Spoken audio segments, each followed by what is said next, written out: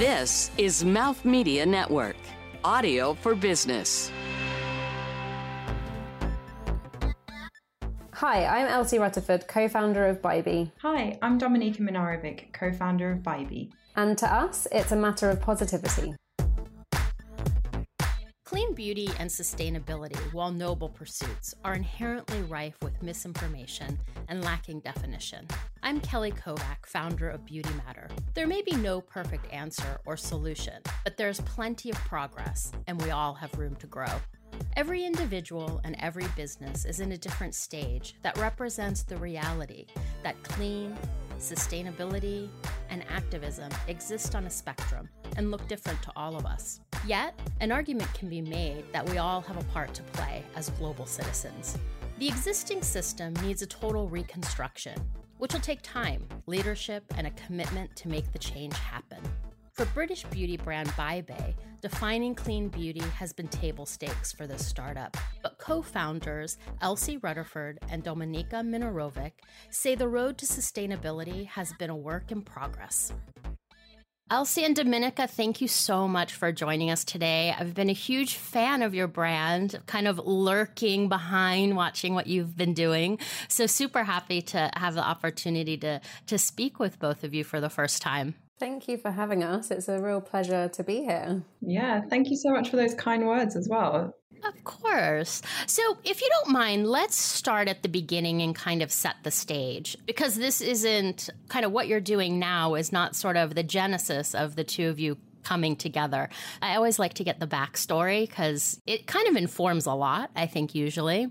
So how did the two of you meet and then ultimately come together to be business partners? Of course. Well, we have to cast our minds back now, quite some years, which every time I tell this story, it never ceases to surprise me how long ago it was now. So we met in 2012. So that is almost 10 years ago, which is just bonkers because it's sped by. We were both working together at the same company. So we joined around the same time. We were in advertising sales. So we are both salespeople through and through. That's our background. That's, really where we started our careers. And we were selling advertising space, essentially here in London.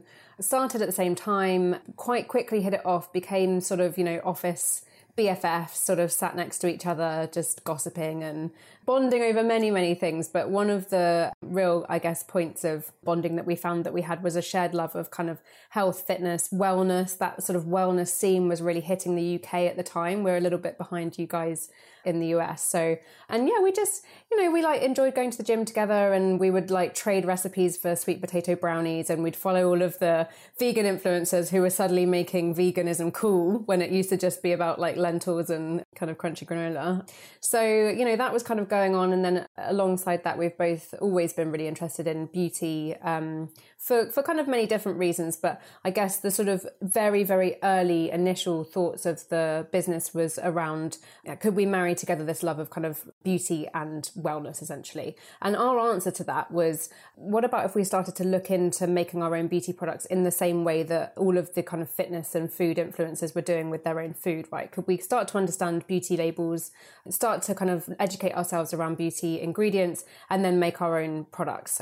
So we did. And we were doing that in our kitchens, really enjoyed it very much as a hobby to begin with. Although I would say we're both pretty entrepreneurial, we both always kind of had that streak in us. And I think in the back of our minds always sort of, could this be something more? But we spent quite a long time kind of figuring out what our offering was and testing out different kind of, avenues of monetization before we landed on a product brand. And landing on the product brand actually came much later. We didn't launch Bybee until 2017. So what we did in the meantime was launch a kind of blog called Clean Beauty Insiders, which was dedicated to sharing these recipes that we were coming up with in our kitchen. We also then went on to write a book, which was published by Penguin, which was a recipe book for your skin. And we were running workshops in London. So at one point we were kind of thinking, could this be an events business? Could we bring people together to kind of share a love of beauty. So that we were sort of like testing things out. And I guess what we proved along the journey was that there was an audience for natural beauty. There was an audience that we really resonated with in terms of being quite a mainstream millennial beauty audience, and that there was probably a gap for a beauty brand that could really speak to them, but also be upheld in great ethics around kind of being natural and vegan and sustainable. But it took us a while to figure out that actually what we wanted to do was launch a product brand that really spoke to that. So yeah, we came into things from the content angle, and then went on to launch Bybee in 2017. Yeah, I think one of the most interesting dynamics and challenging dynamics, and I speak from sort of personal experience, I feel like I'm the Elizabeth Taylor of the beauty industry. When it comes to partners, I'm not sure what it says about me, but it's, being founders together is challenging, especially when you're friends. And how have you navigated kind of the roles and responsibilities? And you clearly have a really good dynamic, because when partnerships aren't working, it's palpable. So you're clearly doing something right. Yeah, and you're right. It is a really tricky dynamic to get right, and it takes a lot of time and a lot of communication and a lot of patience. I think absolutely we are friends. You can't spend as much time as we have over the past kind of 10 years with someone you don't like. So fundamentally, of course, there is a really solid friendship behind our partnership. But I think what's always worked in our favor is that we will work colleagues. And I think that sets our dynamic to be a touch more professional maybe than a set of friends just coming together with a great idea. I think we always respected each other's work ethic and drive. And I think the danger of sometimes going into business with a friend is that you don't always know how they're going to behave from a work ethic perspective. And, is one of you going to be harder working than the other? Is someone going to have more grit than the other? But we already knew that and kind of really appreciated that in the other person. So I think the fundamentals and foundations of our relationship were always going to set us up for success because it was set up in a professional environment. And I think we just genuinely enjoy each other's company, but have admiration for the other. I think we each have a distinct set of skills, even though we do cross over on quite a lot of things, including kind of sales and that kind of outward facing ability to communicate and sell our brand. And I think that's what gives us a lot of strength as founders. But when you dig a bit deeper, we each have our own set of skills that are very complementary, and we have slightly different ways of thinking that are really complementary, and we challenge each other a lot. And we're always open to those conversations as well. I think as a founder, it's really important to have those open discussions about, plans and decisions and thoughts and opinions, and be really open to hearing, others that oppose yours as well. So I think that's another skill set that we have, is just to be really open and good communication skills as well. Yeah, I think, I think the founder relationship is something that doesn't get talked about a lot, but it is one of the biggest reasons that businesses fail. Because if you don't have alignment among sort of founders, the team falls apart and the business falls apart. So I think the way you've gone about it is really thoughtful and clearly with a business sense, rather than we really like each other, let's start a business together. Yeah, I would 100% agree with that. I always love brands that kind of stem from either a content play or a community, because I think it definitely gives the brand a leg up. The easiest part in some respects is building a brand, but then you have to find people to actually buy the brand. But when you have a built-in community, you kind of have a head start. So I'm curious what the vision for the brand was kind of at the inception, and what the process looked like going from concept to market, because you did have this community. So I'm wondering, how did you leverage them? What did the development process look like? And then beyond that, sort of in going through the brand development process, what were your non-negotiables? You're a brand that is grounded in purpose. So it wasn't just about throwing stuff in a jar with some labels and capturing the monetary opportunity. It goes a bit deeper for you guys. Wow, what a question. Sorry, it was rather long-winded. No, it's good. I'm like, God, okay, try and answer it all. Okay, so the brand kind of inception then. So those 5 years that I kind of talked about between starting the kind of content platform and then spitting out a brand launch in 2017, I think a lot of that was dedicated to kind of cultivating and harnessing this community within the kind of like natural beauty world here in London, which really did end up kind of playing into how the brand was shaped. And the community is small. We weren't skincare influencers with millions of followers. We had a really like tight group of people who were really interested in the kind of natural beauty scene, who were really engaged and really receptive, and that we could really kind of lean on when we were kind of starting to think about the initial stages of the brand. So they were very useful when it came to things like market research and understanding our audience and understanding if there was an appetite.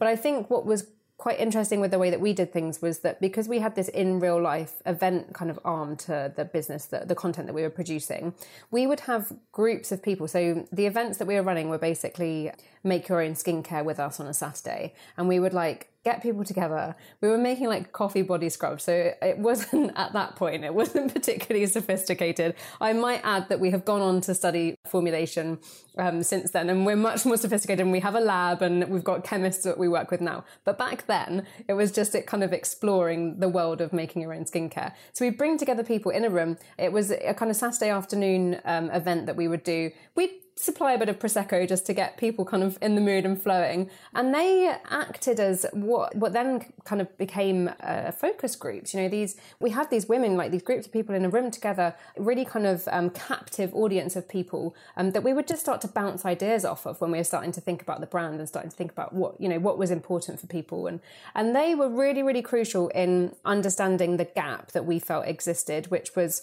the fact that a natural, vegan, kind of sustainable brand didn't exist to speak to us as a mass beauty consumer. You know, so this is a few years ago, but it either existed in the way of being a lovely, you know, beautiful homegrown lavender brand that you could buy from a very niche outlet, but it would set you back $200 for a facial serum. And quite frankly, we weren't in the market to spend that. Or on the other end of the scale, it was like walk into Whole Foods, tag it onto your grocery shop, and it feels very like nuts and berries and not very like exciting, like luxury, you know, fun beauty experience. So we really wanted to speak to the kind of middle of that, which was great ethics, great values, great formulations, but done in a way that felt modern and fresh and could speak to a mainstream beauty audience. And doing those focus groups or those workshops and speaking to our community really helped us cement that there was a gap. Whereas, you know, if we hadn't been able to do that, I guess, and we hadn't had that kind of audience and community to lean on, we perhaps wouldn't have felt as confident to sort of go on and start the brand and chuck in our full-time jobs in advertising and really like give it everything. So that was incredibly useful for us. And then what was the second part of your question? Oh, so sorry. I love the fact that it started with sort of conversations. I think there's this new trend of brands being built on data. So it's like, this is trending. I'm going to build a product around it. I have my own opinions around all of that. But that's for another time. It's become my soapbox of late. But I think data and numbers are fantastic and I love them. But at the end of the day, there are people behind those numbers. And if you don't have the conversations, it will be soulless and you will miss something. So I love the genesis of it. My other question was, what did your process look like? So it sort of started from this group, but what were your non-negotiables going into it? Price was obviously one, so you wanted it to be affordable. But from a formulation standpoint, and a packaging standpoint, were there kind of guardrails you were playing with in terms of how you wanted to show up when you launched? Yeah, definitely. I mean, I think we had embodied this value of being natural. And for us, natural is driven by performance. So touching back to where Elsie started with the journey is like, could we dive into our fridges and start to use these ingredients that we know have great benefits for the skin, for your insides? And could we then apply them to your skin? So we're using avocados in our smoothies. They're rich in omega oils. Hey, what if we quite literally applied them to our face? Would we get amazing benefits? And yes, you absolutely do, because you're using high quantities of pure, unprocessed natural ingredients. So for us, when we decided to launch the brand, we were like, well, we already know the value of these natural ingredients. They're so three-dimensional. You don't get the synthetic fillers and the preservatives and I guess the functional ingredients that you do in a mainstream formulation. You know, even the preservatives and the base formulation, when you use natural ingredients, have benefits for the skin because they're all derived from nature and they've got holistic benefits. They're rich in minerals, vitamins, antioxidants, and then they've got a functional purpose for the formulation. So we were like, we're delivering such value for our consumer because at the top of the INCI list, right to the bottom, bottom are ingredients that have a benefit for the skin. We've never talked about toxins. We've never bashed synthetics because we don't believe that beauty should be about negativity. We're trying to talk about the positives of why we use naturals, the why we use ingredients, not what's not in our products. We talk about what is in our products. So natural was always a non-negotiable for us because we genuinely believe that delivered the best performance for us and therefore our consumers. And then things like vegan, cruelty-free, for us are super obvious. Why do we have animal byproducts in our products? Why are we not pushing to ban things like animal testing? These just seemed super obvious to us well before they became, massive consumer trends driven by data, as you say. We used our intuition for a lot of these things. But I think the most interesting thing that we started in those early days, which is now coming to prominence, is really our focus on sustainability. And I don't tend to like to use the word sustainability or sustainable because at the end of the day, we're a consumer brand creating product and shipping it around the world. By that very concept, that means that we're unsustainable. We prefer to use terms like climate conscious or pro-planet because we acknowledge that by being in existence, we're not technically sustainable, although we're obviously trying to change that. But these kind of concepts around packaging, sustainable supply chains and raw material sourcing, these were things that we started from day one before they were, driven by data and made really cool and, a marketing term. It was actually driven by the horror of going into these supply chains and seeing how much waste there was, how little, understanding there was about where your ingredients were coming from, who was harvesting them, how many hands they were passing through, the sheer amount of waste there is in beauty packaging, and why are we putting a box within a box within a box wrapped in plastic? Who's setting those standards and why are we allowing our consumers to expect those things? So these were all like realizations we had when we were starting the brand, and we started to do a lot. We didn't term ourselves as sustainable. The term didn't exist back in 2017, and it certainly wasn't really a demand from consumers. It was just something that we felt quite passionate around pursuing because we just thought if we're starting a brand in 2017, we can't go into it knowing that we're going to be implementing all of these poor practices. So right from day one, we started to use better quality packaging, recyclable packaging. We demanded to know where all of our raw materials were coming from. We started to understand what the impact on the environment was from our raw materials from a harvesting and renewability perspective. We were thinking about how often we were putting things on planes versus sending things by sea. These were decisions that were already coming to front of our minds as well as making commercial decisions. So I think it's always been a value that's been really authentic to the brand. And even jumping back to Clean Beauty Insiders back in 2014, 2015, the whole idea was that you were going into your fridge, you were taking ingredients that, were about to go off or already open that you might end up discarding, and you're creating this really lovely bespoke one-time use product. But there's no waste, there's no excess packaging. So it made a lot of sense for us to continue those themes into our product brand where we could. So there were a lot of non-negotiables at the start. It made us quite difficult to work with. I'll be honest with you. We did all of our formulation in-house, including all of our sourcing. So we would go to a manufacturer quite literally and say, can you make this for us? But you have to buy everything from here. You have to source the packaging from here, and you have to make it like this. And they were like, this isn't really the way that it works. I don't know if you guys know that or not. Normally you just tell us you want a cream for $2 and we make that for you. But we were like, well, that just doesn't sound very good, does it? And they were like, well, I guess not. So let's try it your way. And now we're a multi-million-dollar brand, shifting some serious volume through those guys. And I think that they now appreciate our process.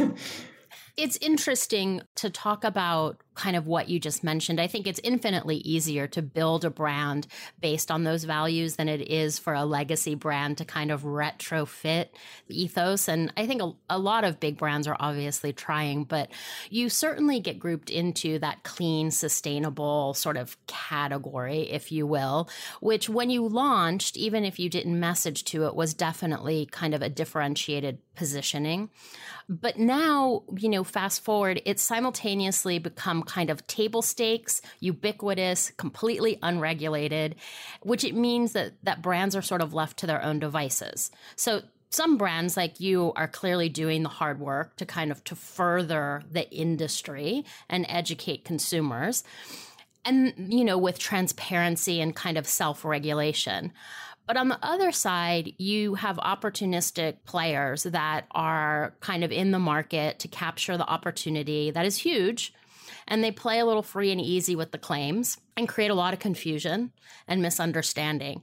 So as a brand who's kind of doing the hard work, how do you navigate all that noise and actually take credit for kind of doing the work? Yeah, it's an interesting question. As you can imagine, the quantity of greenwashing that goes on in our industry becomes particularly frustrating for us as we are, as you say, putting in the hard graft, and it will then be frustrating and disappointing, I guess, to see brands kind of swoop in and either make claims that aren't substantiated and that they can't back up, or put things out there and claim that they are sustainable when actually they should just be table stakes. So, things like our packaging is recyclable and therefore we are sustainable.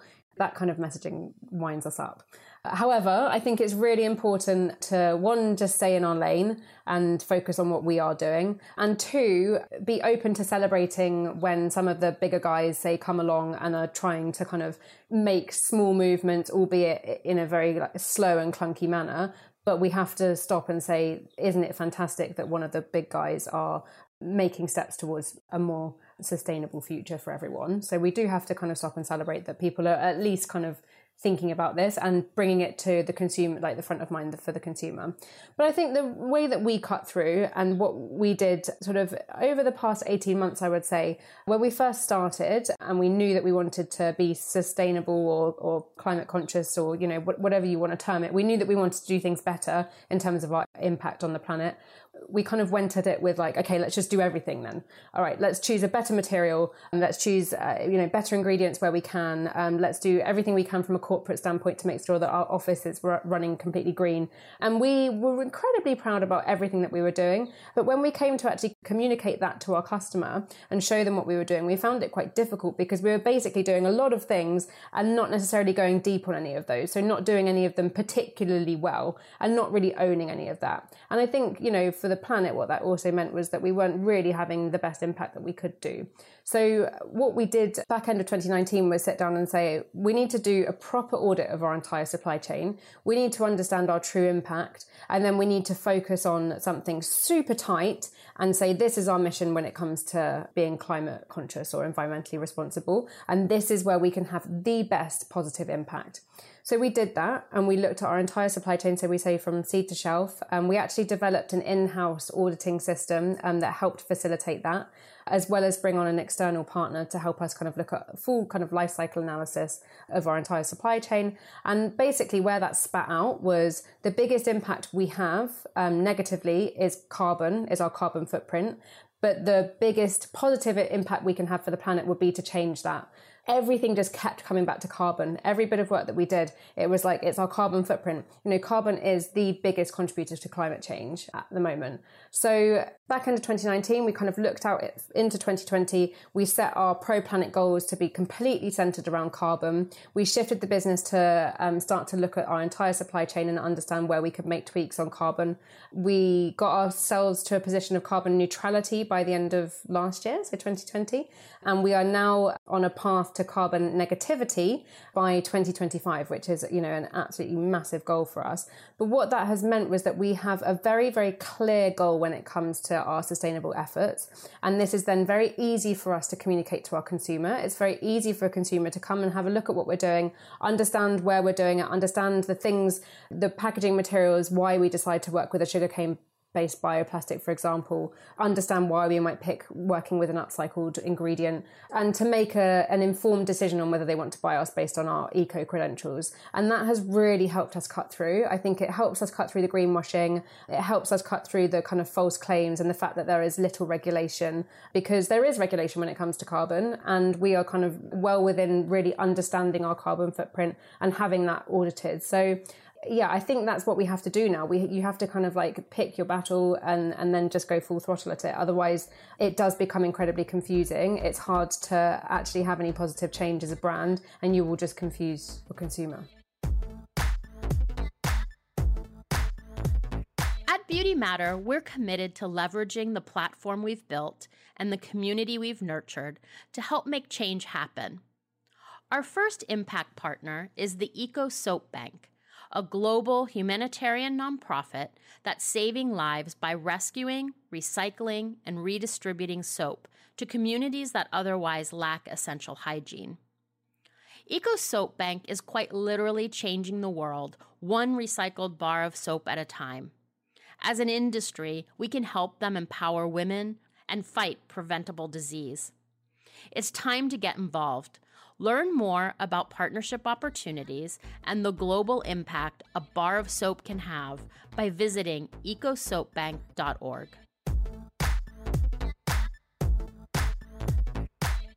I feel that so much of the conversation kind of in this category specifically has become kind of adversarial, where it's like, I'm right, you're wrong, glass is better than plastic.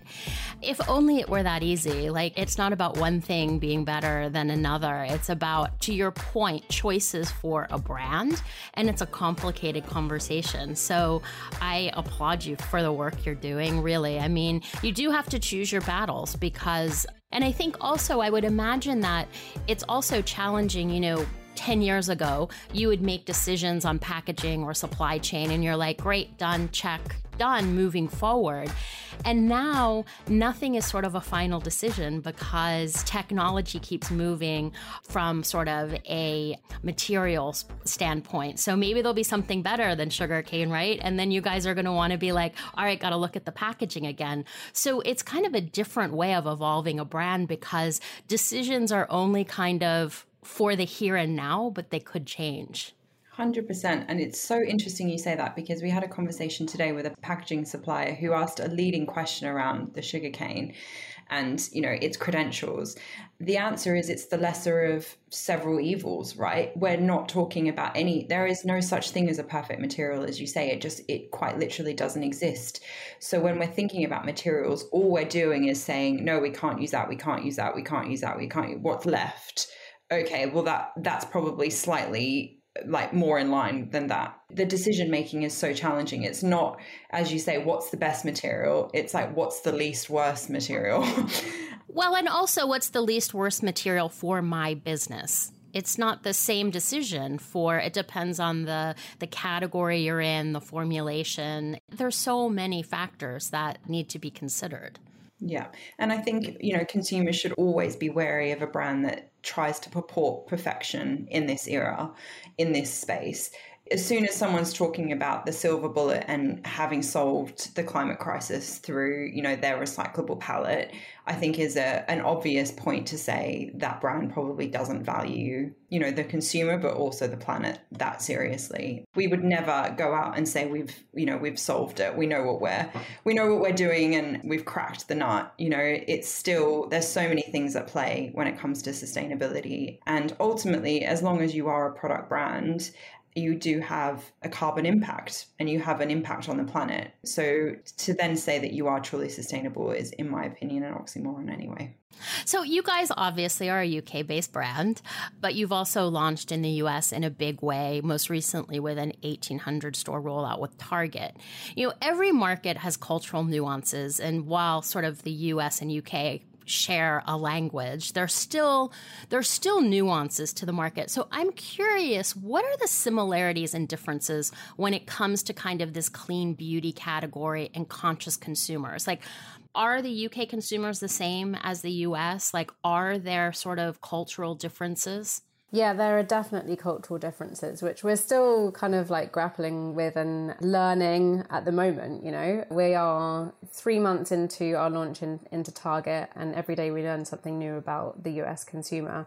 I think with regards to the kind of clean space and being a clean brand playing in the US market, I think that the US consumer is probably more advanced and has a slightly more sophisticated knowledge of the clean beauty space, because I think it landed in the US sooner than it did in the UK. I think it picked up speed sooner than it did in the UK as well. And that was probably driven by the differences in kind of formulation guidelines and regulations by territory. So perhaps it didn't land as quickly as it did in the UK because we've got slightly tighter regulations when it comes to kind of formulation and stuff. So it was probably a hotter topic over there in the US.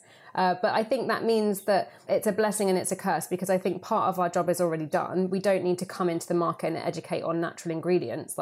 you guys get that. You understand it. You're won over by it. You're interested in it. But we do have a hell of a lot more competition. And I think we probably have a harder job to do, really showing how our formulation is different to another clean brand on the market. And also proving that we're not just another clean brand on the market. We're not jumping on the bandwagon, that we do have authenticity and depth to our brand and products that really work. So I think that's been a real learning curve for us, but super interesting. And it's been actually really fun, developing marketing messaging that can really speak to the US consumer. As you say, we have the same language. We thought that we'd just land there and say the same thing, but actually no, we do need to kind of tweak things.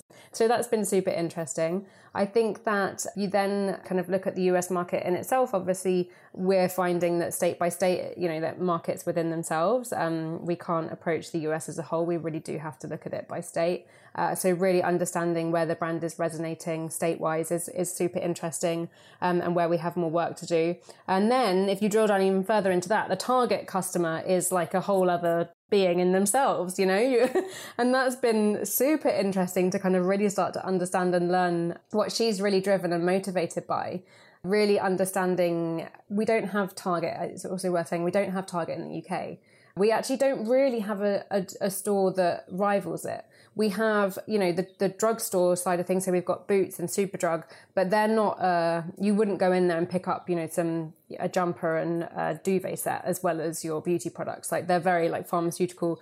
We don't really have anything that speaks to it. So the whole idea of Target has been really interesting for us as a business to kind of really understand the consumer's mindset when they step into a Target store, and the kind of why I'm there versus the while I'm there, and how that affects what they might pick up off the shelf, and how then do our products speak to somebody who may have just popped in. So we hear you just pop in for a bottle of water and you come out $300 short an hour later. So really understanding the target customer has been a real nuance for us. And I think one that perhaps we didn't appreciate going in, how nuanced it would be, but super interesting. It's been really interesting understanding what kind of forms of media the US market will kind of respond to and be receptive to versus the UK. I think we've been experimenting with more sort of traditional forms of media that's been quite cool and has a great uptake. TV's doing really well for us. I think one of the things that I find interesting about your business is that you kind of have a really, I think, modern approach to distribution. So you're in Credo and Sephora, and you kind of have a deep relationship with Sephora because you kind of have an international distribution footprint with them. But then you decided to launch in a big way with Target. So first of all, how did you navigate that? Because that's kind of needs negotiating skills, I would imagine, so you keep everyone happy and engaged. I'm curious about what your strategy was and why that was the path you could have taken, because obviously I'm sure you had other choices. Yeah, I think it was really interesting for us when we were looking at the US landscape. As you've mentioned, we are partnered with Sephora, we're partnered with Boots in the UK. So imagining, I guess, a similar route into the US, perhaps through a drugstore pharmacy route or perhaps a Sephora. But when we started to really look at Target and the Target landscape, they're still very much building their beauty assortment. It's a really exciting space for beauty in terms of the brands that they're bringing in. But I think that mass positioning as well was really attractive to us.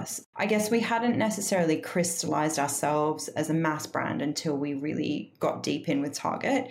Our price point had always moved us out of the prestige realm. We'd never aimed or had ambitions to be in a luxury prestige space. I think for us, an accessible price point was really important in terms of perpetuating our values of being accessible and making sustainability a mass concept.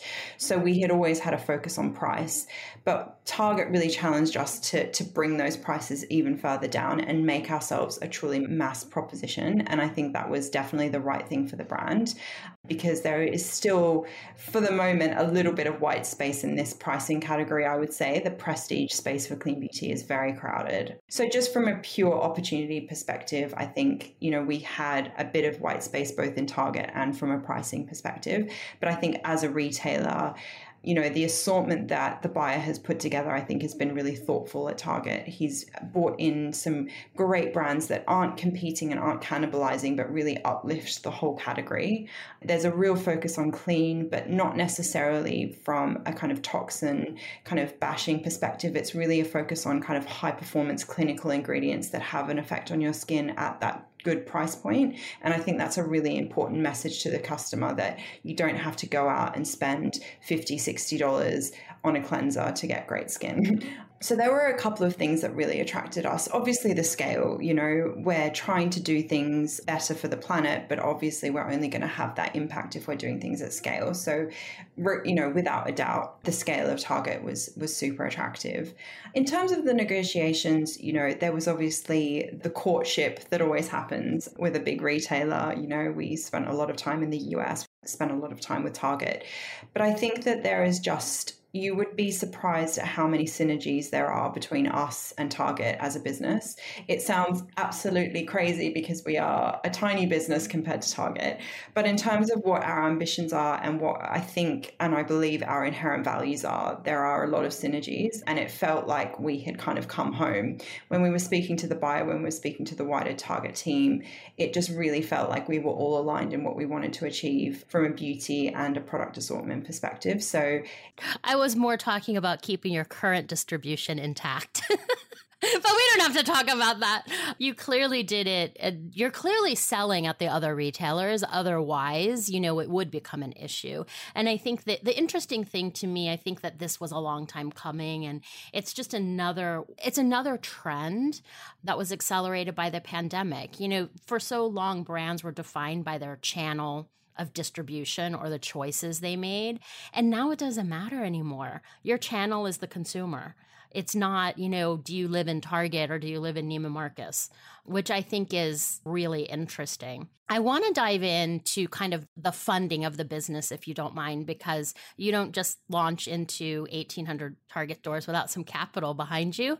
And, a lot of brands, if they're self-funded and they get sort of that perception of growth. So there's interest from the consumer, there's interest, from retailers. You can really sort of hit a kind of a bottleneck if you can't capitalize or you don't have the money to make the inventory to fill the opportunity. So it'd be interesting to understand how you funded the brand kind of initially in the early days, but also in January, you launched a pretty significant Series A round led by Point King and Unilever Ventures, that's an existing investor, to support that launch. So curious how you sort of funded things in the early days, because I think that's always of interest to founders. And then also kind of what the fundraising process looked like for you and kind of what you're looking for in an investor. Yeah, absolutely. So our kind of fundraising journey to date, we did a small pre-seed just as we were launching the brand as a kind of like a round of friends and family. And then our seed was in 2018, and that was led by Unilever Ventures. So we got kind of institutional money on pretty quickly, but we were thrilled to bring them on as a partner. They're really fabulous. They have a great kind of portfolio of very similar brands, but nothing that feels too competing. So their kind of breadth of experience is incredibly thorough. As a kind of venture arm of Unilever, they've obviously got insight into some pretty interesting kind of industry knowledge, as well as just being a great team. So we were thrilled to kind of have them on board. They helped us in the conversations around that distribution strategy that we've just talked about. Was it right to go into a kind of mass retailer? Should we take the Sephora relationship kind of global? So they were sort of very sold and very kind of bought into the idea of, speaking with the likes of a Target and going kind of down that mass route. So they were supportive of that, which meant that when we went on to go and raise our Series A, which was, as you say, in the run up to the launch in Target, and to make sure that we were well capitalized, because absolutely you need cash to work with a business like Target, from an inventory perspective, but also from a marketing perspective. You're playing with more zeros. I mean, God, yeah, like the number of zeros that we were adding on to the door count, based on what we'd been doing so far was huge. So I think from an inventory perspective, from a marketing perspective as well, we had the benefit of working with retailers ahead of working with Target, which meant that we had a good understanding of how much it takes to service an account like them. Obviously, then we added the zeros because of the scale. But I think we kind of came into it knowing, okay, it is going to cost us. We are probably going to get to, have to place some big stock orders. There is going to be a bottleneck before we get paid for that. Like, we had a decent couple of years of trading with the likes of Sephora to understand what that supply chain looks like and what it looks like in terms of like dollar value servicing an account like Target. So we then worked backwards and understood when we would need to start our Series A fundraise, basically. So we had Unilever on board and really supportive to kind of follow on into a Series A. And we had met Point King Capital, who are based out of Sydney, through some kind of industry shared contacts, introduced to them, and again, just like hit it off. Like we met with Sam, who's our investment director and kind of heads up Point King, who's incredibly experienced within the beauty industry. And it was just, we've met a lot of investors. I will just like to add, I'm making this process, I'm sure, I'm making it sound like it was a walk in the park and we just met with Unilever and just met with Point King and then we were done. We were not. This was a very long process. For every fundraise, that every step of our fundraising journey has been thorough, long, painful at times, but we've met some amazing people. And, both with the Unilever team as well as the Point King team, as soon as we met them and kind of explained the vision, we just felt like they were super aligned and they got what we were trying to do. So that made kind of selling in the opportunity at Target and selling in why we needed to raise the 7 million that we were raising a much easier conversation because they were well behind the direction that we were taking the brand. I guess we just really felt like the team there would have the kind of expertise and the knowledge to help guide us in, what was the landing of the biggest account in the brand's history. And I think that's important as well in the kind of investment landscape is we weren't just looking for the dollars, we were looking for the experience as well. Like we were looking for the right partners. We were looking for people who would really be able to guide essentially two novices. We don't know the US market and we don't know, as I said earlier, we don't even have a Target in the UK. So I think super pleased with how it's panned out. We've got a cap table of some really interesting people based all over the world who are really well placed to kind of like really guide and mentor the business. And I think that's super important if you are going into an account like Target. Yeah, I would agree. So I have one last question for each of you. The industry is moving so fast, and then coming off of the pandemic, which has accelerated a lot of trends and made things that were kind of bubbling up mainstream very quickly. I'm excited because I think we're going to enter into this period of really profound innovation. I think the beauty industry is going to look totally different in a few years. And I guess, my question to you is, do you have any predictions of what that might be, especially, innovations in the space that you're in?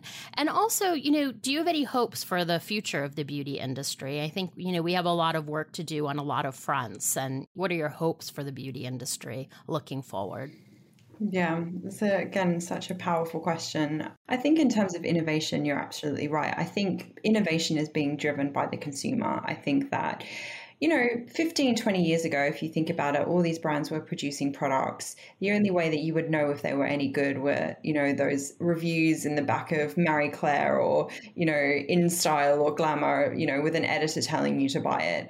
But there was no validation really from your peers. There was no way to cross-reference those. So you kind of just went on the assumption that these paid experts would know what they were talking about. Whereas in this day and age, I would arguably say that your peer is now that expert and that journalist is probably the last on the list that you're looking for that validation from. And I think that has collectively raised the bar in terms of what you can expect from product performance. And actually, as a brand, you can't get away with crap products anymore. That, I see so many products coming to market and genuinely am impressed by a lot of them because I think that brands have access to innovation, the newest ingredients, and we now have a clearer understanding of what really has an impact on the skin. And it's not so much about those ridiculous gross margins, and it's actually about delivering value to the customer. I think from our perspective, we're seeing a big marrying up of skin and wellness. And this is, where the brand is rooted. So obviously I'm going to say that is a big trend, but more and more I'm seeing a lot of the concepts from food and wellness filtering down into beauty. And it's definitely where we see a lot of inspiration. But I think in a a post-COVID era where people are quite concerned with their health. That is extending to their skin. You know, the skin is the body's largest organ. And when you're so consumed with your health and your well-being, often your skin is, one, the first place to show when that is in disarray, but two, is something that needs to be taken care of when you're thinking about your wider holistic health. So I think clean brands and brands that err on the side of kind of wellness are really well placed. And I think, you know, price is a big point of innovation in that how can we continue to deliver these excellent formulations at prices that people can afford? You know, we see a lot of consumers now moving downstream to retailers like Target from Sephora. How do we still inspire and excite those customers at that price point when, you know, we don't have as much flex on gross margin and we can't invest as much perhaps into innovation as you can at a prestige price point? And how do we still deliver that beauty experience through packaging as well? Because that is still super important. So I think, you know, there is going to be a continual shift towards clean. Whether you like it or you hate it, whether you believe it or you don't, I think that we would be fools to say that the clean beauty movement is going away. I think it's becoming stronger. And I think the messaging around clean, healthy skin is just resonating more and more with the consumer. So for us, obviously, that's really great news. But I do think that most brands will then start to just, you know, start creating clean formulations as table stakes. And then again, on the sustainability and particularly the packaging side of things, I do think that is now table stakes, and you can't get away with, you know, just reckless packaging that is completely unrecyclable. I think that consumers call you out. I think if you're shipping things in e-commerce packaging in bags, you know, with bubble wrap and then wrapped in like another plastic bag, you will get called out. And I think that's a great thing. So just to be really conscious about excessive materials, I think is something that will become, you know, much more relevant for the consumer and therefore will filter down into like brand innovation as well. Elsie, do you have anything else to add? I think Dominica has covered a good part of it. I think, I agree with everything that she's just said. I think from less of a product formulation perspective and more just of a general kind of messaging perspective, we are really seeing a shift in the sort of perfect skin that has been sort of put out by the beauty industry for the past 50 years. We recently launched a kind of skin positivity campaign, and the way that resonated with the consumer was so exciting. It was so exciting to see people excited to see real skin. You know, people were just like, thank goodness, like somebody is finally here to show what real skin actually looks like and not be afraid to show pores and texture and lines. I think that will only continue to grow. I think there's a transparency that's kind of hitting the beauty industry that perhaps, you know, hit fashion some time ago, and we saw, you know, sort of waves of body positivity. Well, I think we'll see that with skin positivity, and I think we will continue to see, just a level of transparency that has been kind of quite literally touched over by the industry, by the beauty industry for so long, and that's really exciting. I think that's a really positive and exciting. I've said exciting about 100 times. You can tell I'm very excited about it. So exciting. But I do think it's great. It's great to see things moving that way. And it, you know, it's fabulous to see us put out a campaign like that really resonates with people. And it just feels a little bit deeper than just selling people products. It's actually like speaking to people and speaking to, you know, what they really care about, and ultimately helping to kind of like drive confidence. So I think that is something that we're seeing the beauty industry really start to, a real shift in the beauty industry that, we're super enthusiastic about. Well, thank you guys so much for spending some time with us. It has been an absolute pleasure to meet you both, and hopefully this isn't sort of the first and last. So please stay in touch, and hopefully, you know, we'll get to meet in person one day, which seems like such a novel idea these days, but it is coming. So thank you guys. Looking forward to seeing how you grow in the US, and definitely stay in touch. Thank you so much, Kelly. It's a pleasure.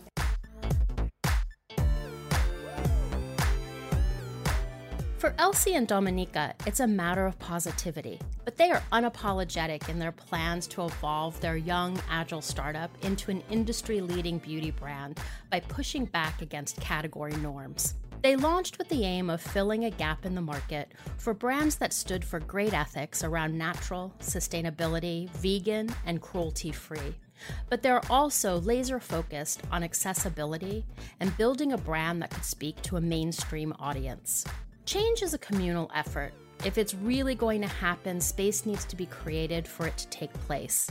For a brand to affect change requires managing and sustaining a team that are as passionate about the business that they're building as they are about constantly challenging the supply chain and the operational status quo. So in the end, it's a matter of positivity, and that's what matters. I'm Kelly Kovac. See you next time. Hi, I'm Dominica. And I'm Elsie. And to us, what matters is positivity. Positivity around using natural ingredients, being pro-planet, and loving the skin that you're in. It's a Matter of is a production of Beauty Matter LLC. You can find more content and insights on beautymatter.com and follow us on social media at Beauty Matter Official.